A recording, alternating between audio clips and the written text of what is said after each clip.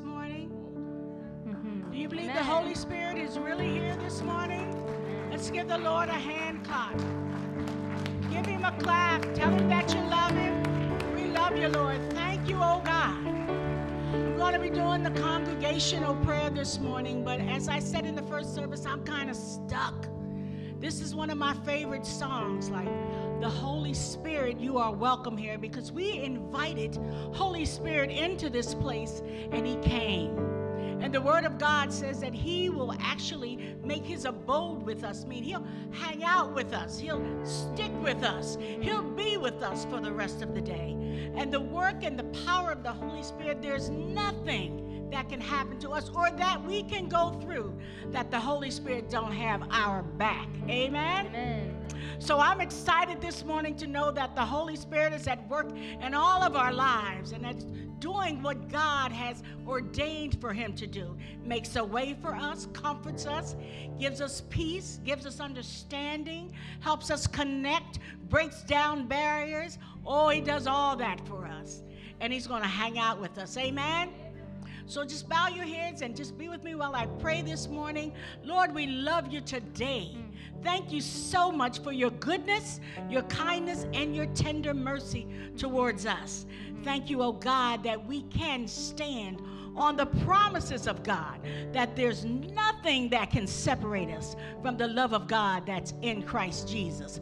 And Lord, we thank you so much, God, that your word tells us that there's nothing that separates us. So therefore, we can go boldly to the throne of grace to obtain mercy and grace in the time of need. So Father, look on us this morning, because some of us need your mercy and some of us need your grace. But Father, your word said that all we have to do is ask and it shall be given, seek and we shall find, and knock and the door shall be open. Lord, make a way for us, God. We sang the song that you made a way when our backs were against the wall. You made a way for us, God. You're bringing us out of COVID, God. You're making a way for us, Lord. God, everything that happened to us, Lord, you are all in it. And we thank you for that, Lord. Some of us have lost loved ones during this time. Some of us have lost jobs during this time. But you're right there with us. There's nothing that we can do that you're not there with us, God. So every need, Father, we're just casting it on to you, Lord. Your word tells us again to take every burden to the Lord and leave them there, because we trust you. We trust you with every need that we have, God. Financial needs, Lord. The needs for our children to get on the right path, God. The need for healing in our body, Lord. We give everything to you. We cast every care upon you because you care for us. Now, Father, I pray that you would bless every home that's represented here, Lord. Bless every home. You know the desires of their hearts, Lord. You know how to get in it and work it through, Lord. And you're so powerful, oh God, that we don't even have to be there, that you can send the Holy Spirit before us, Lord. So we're depending on that, Lord, that you just make every situation right, God. We thank you, Lord, for all that you've done. We thank you for all that you're going to do. We thank you, oh God, that right now you're touching our hearts. And if there's anyone in this congregation that doesn't know you in the pardon of your sins, Lord, the Holy Spirit is working right now to break down every barrier and break down every chain, God, because there's nothing worth more that would ever come close than the love that you have for us, Father. So, Father, again, do the work by the power of the Holy Spirit in all of us, and have your way, Lord. We pray, God, that this church continue to be a blessing in this neighborhood and abroad, Lord, that our neighbors will see our lights, that our lights would shine on our jobs and in our homes, Lord, that people would see us, the light that we have, and come running to you saying, what must I do to be saved? Father, I just believe it. I believe that you're doing the work right now. So we thank you for all that you've done. And Lord, we thank you for all that you're going to do. We turn it all over to you, Lord, because we love you. In Jesus' name, amen. Can we sing Holy Spirit one more time? Sing, Holy Spirit, you are welcome here. Come flood this place and fill the atmosphere. Your glory, God, is what our hearts long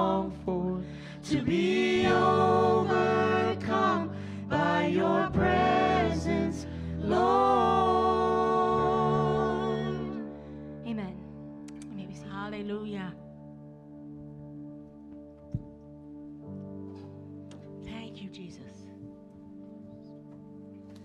Good morning.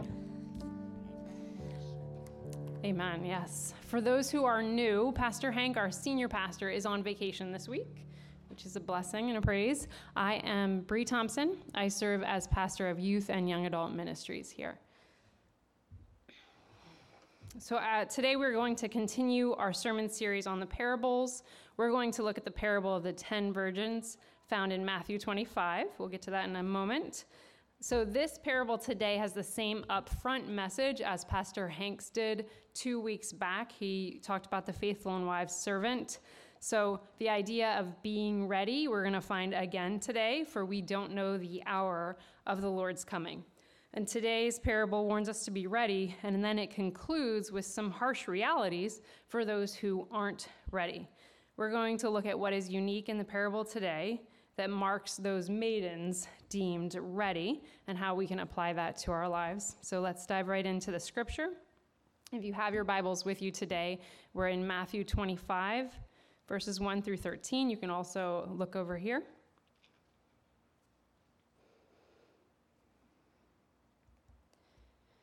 At that time, the kingdom of heaven will be like 10 virgins who took their lamps and went out to meet the bridegroom. 5 of them were foolish, and 5 were wise. The foolish ones took their lamps, but did not take any oil with them. The wise ones, however, took oil in jars along with their lamps. The bridegroom was a long time in coming, and they all became drowsy and fell asleep. At midnight, the cry rang out, "Here's the bridegroom! Come out to meet him." Then all the virgins woke up and trimmed their lamps. The foolish ones said to the wise, "Give us some of your oil. Our lamps are going out." "No," they replied, "there may not be enough for both us and you. Instead, go to those who sell oil and buy some for yourselves." But while they were on their way to buy the oil, the bridegroom arrived. The virgins who were ready went in with him to the wedding banquet, and the door was shut. Later, the others also came. "Lord, Lord," they said, "open the door for us." But he replied, "Truly, I tell you, I don't know you. Therefore, keep watch, because you do not know the day or the hour." Let's pray. Lord, thank you for your love for us and how you teach us all the ways to be ready. Thank you for the joy that comes when we're living lives that are ready for your return for that final day of judgment. We ask your blessings on the study of your word today. Open our hearts to what you have for us. Okay, so we're going to find a different emphasis today in this story, again, even though we're talking about being ready, than that of 2 weeks ago. So first I want to talk about some context of our parable today. So the setting is a third phase in a wedding contract procedure of that time. The first phase is the engagement, which is the formal settlement between the respective fathers. The second phase is the betrothal, which actually was a ceremony held in the bride's parents' house. They made mutual promises, presents were given. And then finally, after typically about a year, there was the marriage. And for that, the bridegroom, accompanied by his friends, went to fetch the bride from her father's house and brought her back in procession to his own home where the marriage feast was held. This third phase is the setting. The maidens are waiting to be called to join the bridal procession to the feast. So an important point for us to notice in this parable today, that the 10 maidens are all waiting for the bridegroom. So as we apply this parable to our lives, we're talking about those who are intentionally waiting for the bridegroom, waiting for that day of salvation. Those outside of the church are not waiting for the fulfillment of Scripture. So we are not talking about atheists, agnostics, etc. We're talking about people who are within the church, among us, all of us, waiting for the bridegroom with anticipation. So all 10 are waiting, yet 5 of them are deemed not ready. So when we look at the church today, the Christian church today, we can conclude some people within Christian churches aren't ready by God's standards and by the law of averages. Even if we consider ourselves here this morning, potentially some of us today would be representatives of the 5 who aren't ready. Yet on the surface, all of us look ready. We are hanging out where we should be. We've got boxes checked of what a Christian looks like. We've got our lamps in hand. So at a glance, we look like we're ready. Yet there is a difference. So Christ's warning to us, again, all of us here this morning, must be heeded, as if we're not considered ready when the day comes, Jesus will say, "Truly I tell you, I don't know you." The door will be closed, and it will be too late. So this sounds very grave, and it is, but prayerfully today's word ultimately for us today is an encouragement as we land amongst the ready, but certainly it's a fervent prompt to double check that we are ready. So let's dig into this a bit. Again, I want to talk about like that visible checklist on the outside. If we look around the world and even, again, still in the church today, there are a lot of people doing good, people even from other religions doing all kinds of good, selfless lives of service, it looks like they're leading, and some are leading nonprofit efforts to end hunger, to end sickness. Some are working to stop wars. Many have their feet on the ground in the areas of most need. People are doing all kinds of good. Even here in our city, there are many doing good. But ultimately, if they don't know Jesus, when the end comes, Jesus will surely say, "I do not know you." So even when we are serving the needs of the world selflessly, we still have to do this self-check. What makes us different from the many, many others doing good? Why is it that we get counted as those ready? So looking at the parable again, what's this difference within the church body? In the analogy of the 10 virgins, the difference is the oil. The wise maidens had extra oil in their jars, and this was something that couldn't be shared by a physical act of passing on, especially in the time crunch they were in as the bridegroom arrived. So what is the oil for us today? What marks this difference? And the oil is representative of the Holy Spirit. All through Scripture, we see oil as representative of the Holy Spirit. Jesus is referred to as the Anointed One, speaking of the Holy Spirit's presence with Jesus. In Zechariah 4, we see the fueling by the Holy Spirit represented by olive oil. In the Old Testament, in the Jewish tabernacle, there was a lamp fueled by oil that continuously burned, representing the constant presence of the Holy Spirit. And the representation of oil for the Holy Spirit makes sense. Oil heals. The Spirit of God brings healing. Oil warms when burned in a lamp. With the Spirit of God, there is warmth and comfort. Oil invigorates. The Holy Spirit invigorates us for his service. Oil polishes when used to shine metal, and the Holy Spirit cleanses us from the inside. And I could go on. So it makes sense. But again, we see that the Holy Spirit is that difference in the parable of the 10 virgins. So what does it mean for us today? As we do this self-check, you may say, Bree, I've said the words, Jesus is my Savior. What all are we talking about? How can I claim that I am ready? How can we know when we do this self-check? I want to start by talking about what new life in Christ looks like. Those words, like Jesus is my Savior, is an important piece, but it's a lot that happens when we come to new life in Christ. I want to look at the Brethren in Christ summary of new life in Christ. And Brethren in Christ, obviously in their written doctrine pieces, those are things they've come up with in corporate discernment of Scripture to create a summary. All this can be backed by Scripture, and if anyone wants to reach out with a question about a piece of it, I can certainly help find that Scripture for you. Here's how they describe new life in Christ. All who come to faith in Christ are born again, receive the Holy Spirit, and become children of God. They are acquitted of all guilt for sin, are granted the righteousness of Christ, and are reconciled to God. Goes on to say, we become new creatures in Christ, regenerated by the Holy Spirit. This change of heart becomes evident in the development of Christ-like character and a walk of obedience to God. So I hope we hear today the importance of the Holy Spirit's role in what happens to us as we receive the assurance of our salvation. It says we receive the Holy Spirit and we are regenerated by the Holy Spirit. And then these changes can be evidenced by looking at our lives, but the root is the Holy Spirit. the presence of the Holy Spirit and his work in our lives. So we could talk about a lot of things that evidence the work of the Holy Spirit, and there is a lot of wonderful things. There are many. But today I want to focus on an absolute evidence of the work of the Holy Spirit that in some spaces, and even in Christian spaces, church spaces, I feel like there is a loss of the feeling of a need for, a leaning away from as if it's a bad thing, and that is upright living before the Lord. So back to the brethren in Christ description, they said that change of heart becomes evident in the development of Christ-like character and a walk of obedience to God. As we submit ourselves to the transformative work of the Spirit to become like Christ, it's to become like Christ in holiness. And again, that is an essential piece of what our new life in Christ looks like.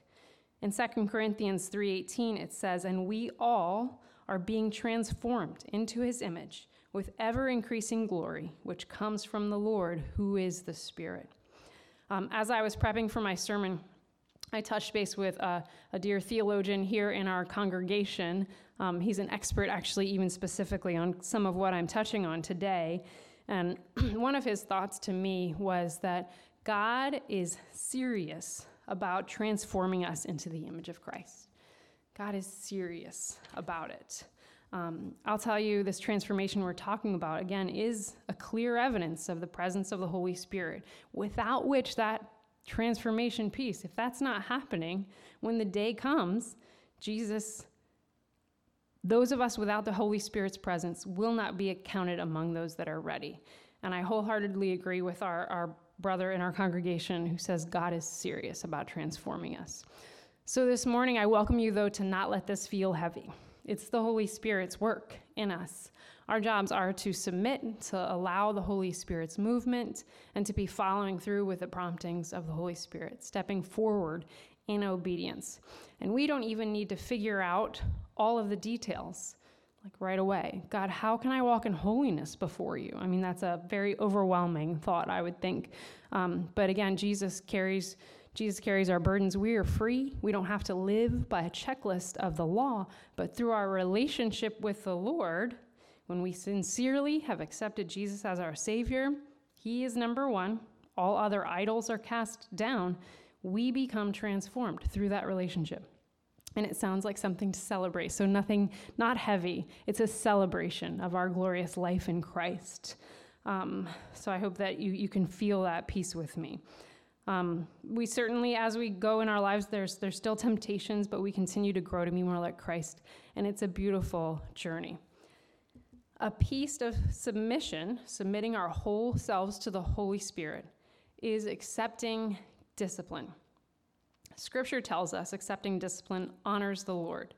It makes sense if we're on a road of transformation. There may be times when we are disciplined.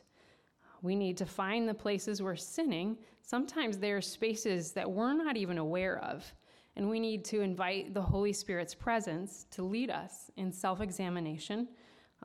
Sometimes that discipline of the Lord may come through a whisper of the Holy Spirit. Sometimes it'll look more like a tangible discipline, a natural consequence because of our sin.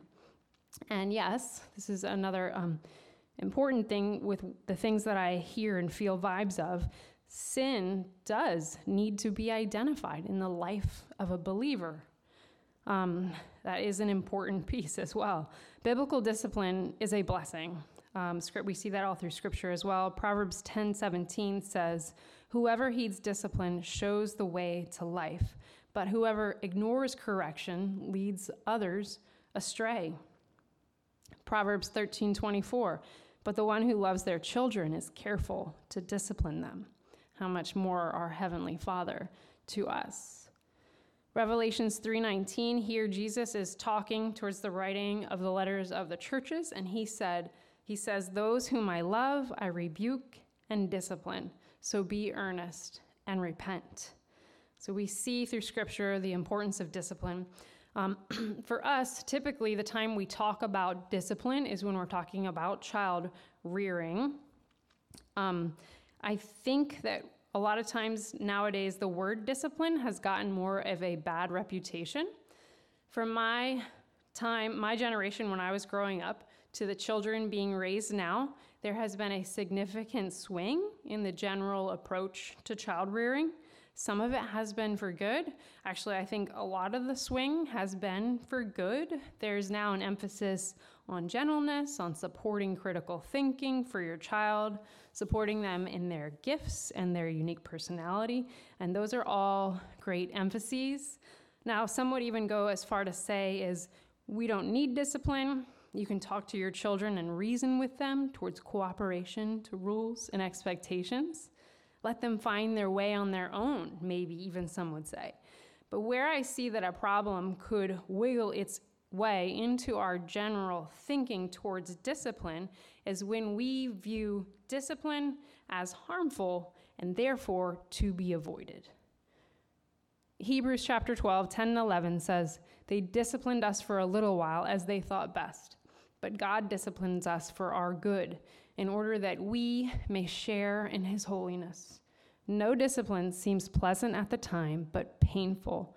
Later on, however, it produces a harvest of righteousness and peace for those who have been trained by it." So I want to talk a little bit about parental discipline, just because obviously our loving Father is the best parent for us and he does discipline us.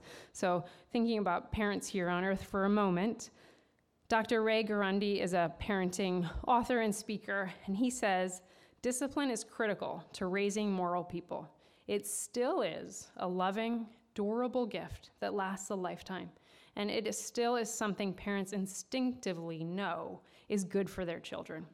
He defines discipline as putting limits and expectation upon a child's behavior, backed by consequences when necessary, in order to socialize and build character. He also says it is teaching done at the hands of a parent, the most loving, gentle hands most children will ever learn from. So a personal story for you on me as a parent in disciplining. One of our sons went through a phase where he had an incredible resistance to discipline. It was clear when we tried to talk to him and work through issues that he never felt like he was at fault. He had a mindset for justice, and he was totally in the clear. All fault must be outside of him. I'm sure that we can all relate probably to that perspective at times. But what an incredible barrier in parenting as we're trying to teach and instruct. Very much felt like our hands were tied. My husband and I, we could talk until our faces are blue, string all the consequences we want together, but if he didn't believe he was wrong, none of it would matter. So we had to switch to a strong teaching emphasis on the biblical truth of accepting discipline. We're to respect those in authority over us. We're to respect everyone.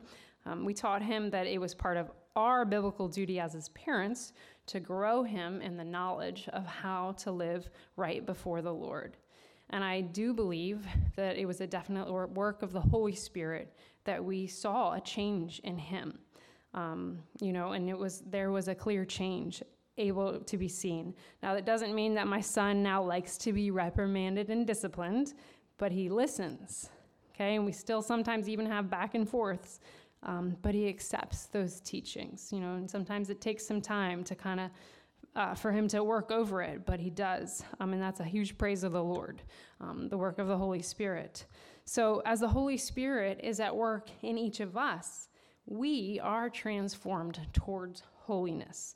Sin areas are revealed to us, and we must submit to that teaching of the Holy Spirit in our lives.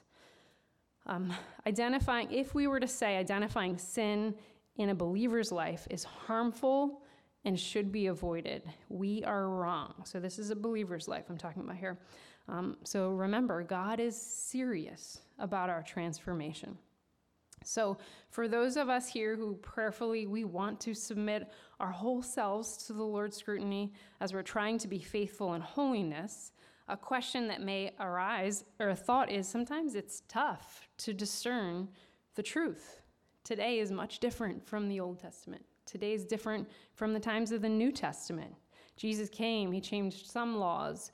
When we are thinking about our lives today and here in our culture, it's tricky to discern what is upright living.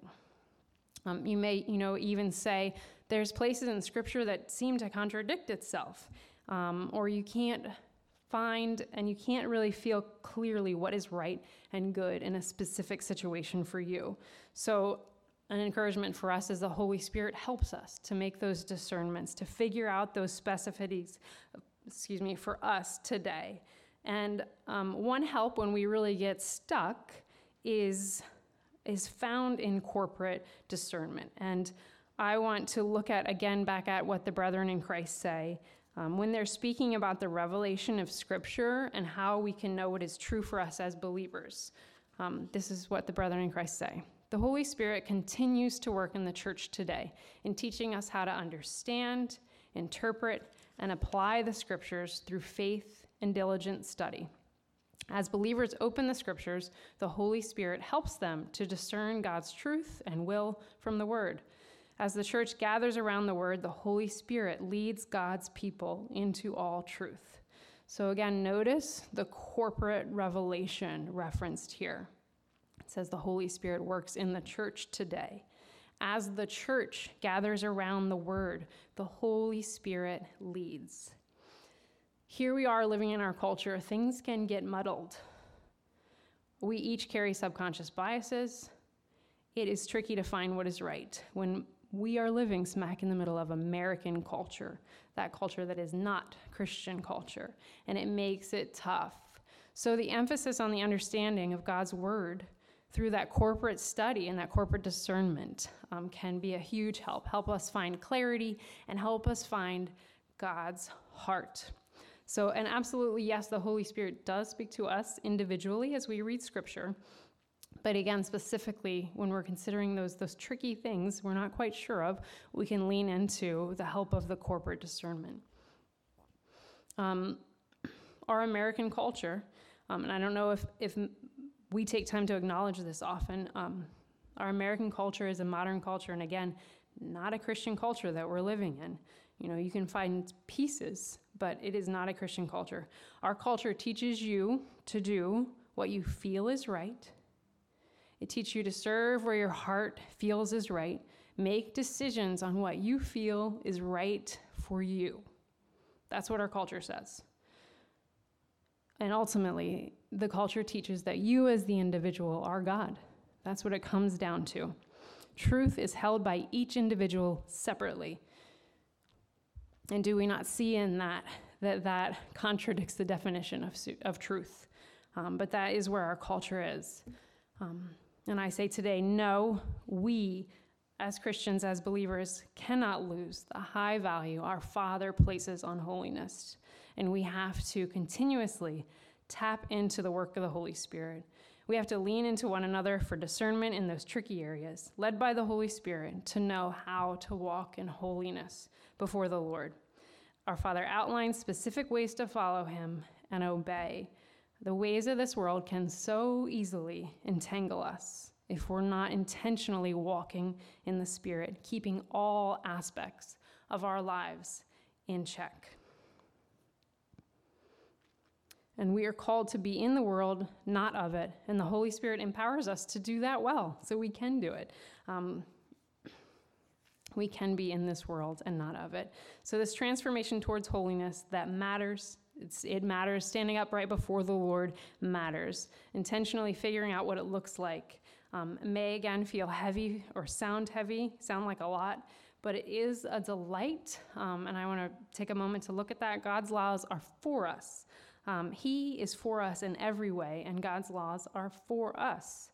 If it sometimes doesn't feel that way, I want to encourage you in that today. Paul D. Tripp is a pastor and an author, and he says, God's law is not a curse, it's a grace. God's law is not a burden, it is a gift of his love. Immediately after redeeming his children from the slavery of Egypt, he took them to Mount Sinai to give them his law. He did this because they were the children of his love and the objects of his redemptive glory. As your creator, he knows you, he knows the world you live in, and he knows the plans he has for you. Because he knows all of these things, he is infinitely more qualified to set the boundaries of your living than you are. He is your sovereign Savior King, not the suggestion box Jesus. Paul Tripp goes on to say, one of the sad and destructive desires of this sinful nature is the desire for self-rule. One of the dark delusions of sin is that it causes us at points to buy into the insane thought that we might be smarter than God. His grace works in your heart of submission. That is a heart that esteems his authority and finds joy in his law. Another pastor speaking on God's law, Rich Villodas, he's a pastor of a multicultural church in Queens, New York, New Life Fellowship Church. And this is what he says on God's care and love for you. His love for you always comes first and is unconditional. The reason the 10 Commandments are given is because they would become a way of life that describes what redeemed people look and live like, unquote.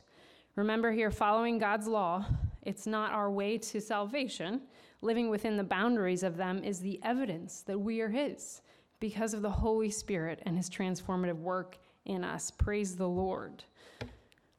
There are many other evidences of the Holy Spirit at work in us that we didn't talk about today. Galatians 5, a lot of us are familiar with the fruits of the Spirit there. The fruits of the Spirit are very beautifully intermingled, and in Galatians 5 it says, "But the fruit of the Spirit is love, joy, peace, forbearance, kindness, goodness, faithfulness, gentleness, and self-control." But we cannot lean with our culture away from the fruit of faithfulness to obedience and the fruit of self-control towards holiness. We cannot say, but look at my love, my peace, and my kindness. If we're lacking obedience and the fruit of self-control, we don't have the work of the Holy Spirit through us. God's heart for holiness is clear and pertinent to us today. We must submit to the discipline of the Holy Father, and it probably won't always feel good, but it is a part of our sanctification, of our coming to look and be like Christ, that naturally happens when the Holy Spirit is at work in us. So back to our parable, at the conclusion of it, that those heavy pieces that we saw that the lamps of 5 of the maidens had gone out, the door was shut, and the words, "I do not know you," were said. This is an illustration of God's judgment, which is unequivocal and irreversible. And we cannot know Christian assurance without the Spirit, and we cannot succeed on borrowed religion. Are we living in the fullness of joy that walking through the Holy Spirit gives us as we are obedient? And can we confidently know and say today, "I'm ready," when that final day of calling comes? If not, we must come and surrender our hearts, our lives at the foot of the cross, where we find full redemption, can relieve our burdens of trying to be good, and press into the Lord and the fullness of life he has for us through the work of the Holy Spirit as he empowers us to walk upright before him. Before I close in prayer, I'm going to have a moment here of silence, and I invite you to consider what the Lord has for you. Consider what he is saying to you on the work of the Holy Spirit through you now towards upright living. So I'll give you a moment, and then we'll close in prayer.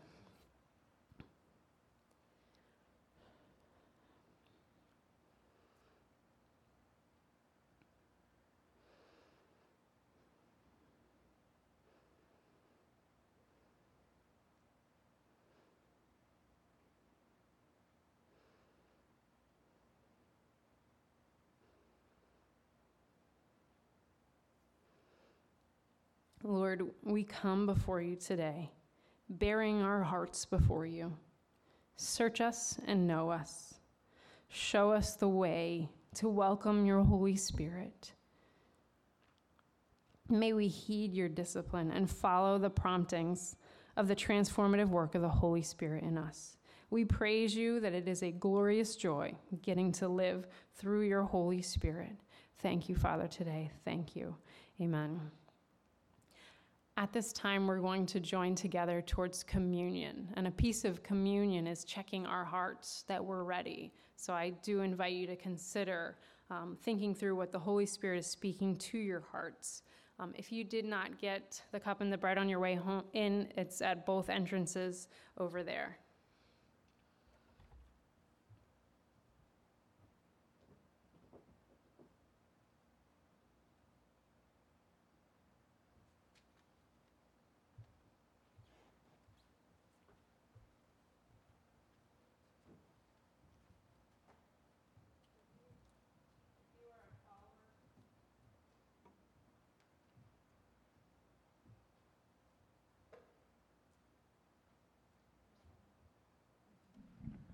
There we go. If you are a follower of Jesus, we invite you to take part of the bread and the cup. The table of the Lord is for all who believe, for all who have received Christ Jesus as Lord. Now we invite you to come to this table, not because you must, but because you may. Come to testify, not that you are perfect, but that you sincerely love our Lord Jesus Christ and desire to be his true disciple. Come, not because you are strong, but because you are weak. Not because you have any claim on heaven's rewards, but because in your frailty, you stand in constant need of heaven's mercy and help. Now that the supper of the Lord is prepared before you, lift up your minds and hearts above all selfish fears and cares. Let this bread and this cup be to you the witness of the grace of our Lord Jesus Christ, the love of God, and the communion of the Holy Spirit. On the night that Jesus was betrayed, he took bread, blessed it, broke it, and gave it to his disciples, saying, "This is my body given for you. Do this in remembrance of me." Let us pray. Lord, we thank you so much for Jesus dying on the cross for us. Lord, we ask that we would just put our hearts before you now, that we would accept that greatest gift, Lord. Open our hearts to what you have for us as we remember you today. Amen. My brothers and sisters, this bread which we break, is it not the communion of the body of Christ? This bread which we break is the communion of the body of Christ. Take and eat this bread, remembering he was born to be our Savior. He was wounded for our transgressions. He was bruised for our iniquities. Feed on him in your heart and be thankful.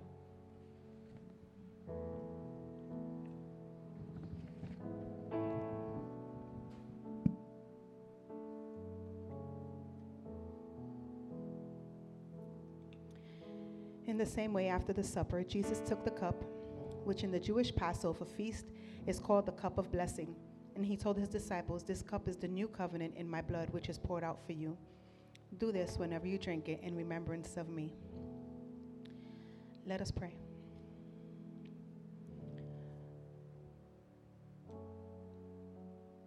Father, we thank you for the reset button when we ask you into our lives. We thank you, Father, for the cleansing and washing of your blood, as your blood flows through us, on us, to cleanse us. We thank you, Father, for the forgiveness of sin that's found in you and only in you, God. We surrender to your transformative power of your Holy Spirit. We want to be made more like you so we can continue to give you glory, pointing all others to you. In Jesus' name we pray. Amen.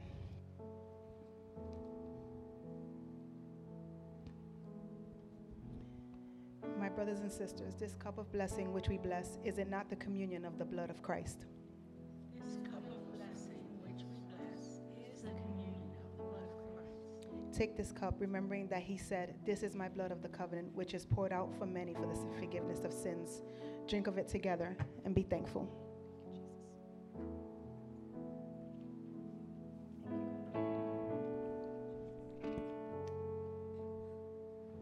As we have our closing song together, we invite all pastors in the room to come forward. If you need prayer, please come come up to the front during our closing prayer, or closing song.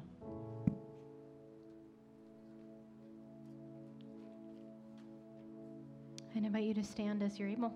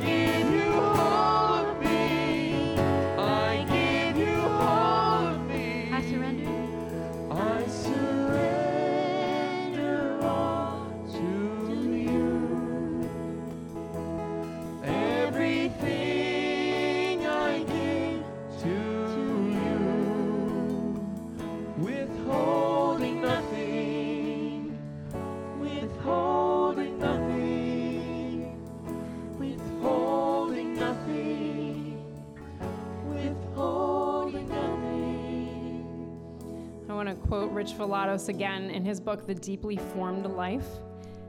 He says, "The way of following Jesus requires a steadfast refusal to get caught up in the pace, power, and priorities of the world around us.